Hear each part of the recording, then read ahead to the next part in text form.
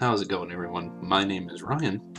Welcome back to your Daily Nerd Devo. Well, it is Christmas Music Week here on the Daily Nerd Devo, and I find that kind of an amusing concept. A, because I suggested the concept as our theme week for December for this year, which I think is, I guess, ironic, because I actually don't care that much about Christmas music. I thought it would be an interesting topic, but it's not actually something I find that interesting for myself. I mean, yeah, your Jordan Smith and Tommy Prophet version of Mary Did You Know, or something from Pentatonics, or my mother's favorite Tender Tennessee Christmas. Those songs are good. I enjoy them. But I don't get into the Christmas music season as much as a lot of people do. You can keep your Mariah Carey. I don't need your Whamageddon. It's all good. I don't need it. It's fine. I find in a lot of cases I feel the same way about Christmas in general. There are some parts of it I very much care about, like getting gifts and eating good food and having an excuse to eat good food. But the rest of it I can kind of take or leave. And I kind of hate that attitude. A coworker and I were talking today about how as we've gotten older, we're less interested. We don't care as much about Christmas, and we were both frustrated by that. It's not fun.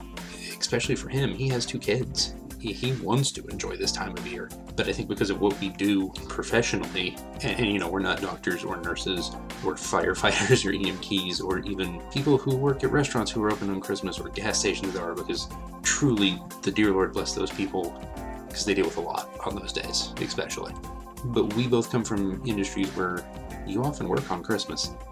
And I think it kind of sucks some of the life out of the holidays when you get used to that. I also know from experience that I have a propensity, unfortunately, for being immensely selfish with my time, and a lot of other things, unfortunately. I find some irony in the fact because in 6th grade, your boy was in a production of A Christmas Carol, and you guessed it, I was Scrooge. Still don't know how I got that part, but I did. I was the 6th grade class's Scrooge for A Christmas Carol. Oh, what a time that was. It's not an attitude personally that I'm particularly proud of. It doesn't reflect God well. It doesn't reflect who He's made me to be well. It doesn't reflect my love for Him and others, but for Him well, especially not this time of year.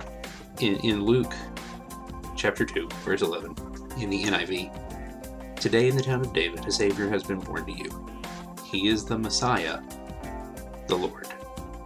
For everything I take for granted this time of year, I tend to also take God for granted. And not just this time of year, just in general.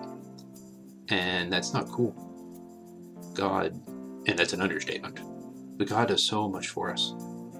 Sending His Son to earth for 33 years, ultimately to give His own life, to constantly be there for us, to support us, to forgive us, to show us grace and mercy. Things we don't deserve and will never deserve. And yet I can only manage to be selfish with my time. It hits. And it hits hard, and I don't like it. So let me try and encourage you to, if you deal with the same thing, and you may not, but if you do, try and make that change. It's one I need to make. I want to make. Because it hurts being that guy. In Philippians chapter 2, it says, "Do nothing out of selfish ambition or vain conceit.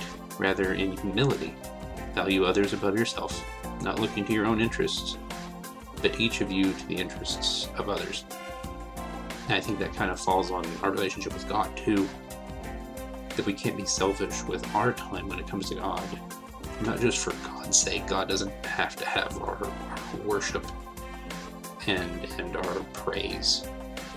But He does want to use us for His glory and His greater purpose, and to help others, and that is most easily done when we're focused on Him. So whether it's for this holiday season or for moving forward in general in our lives, let's try and switch that up. Try to put God first, put others before ourselves with our time, and much like Scrooge, our money, and just how we invest in the world around us in a lot of ways. That's all the time we have for today. If you want to hear more daily Nerd Devos every single weekday, you can subscribe to the podcast. and come hang out with us on the Facebook page of the Nerd of God Squad.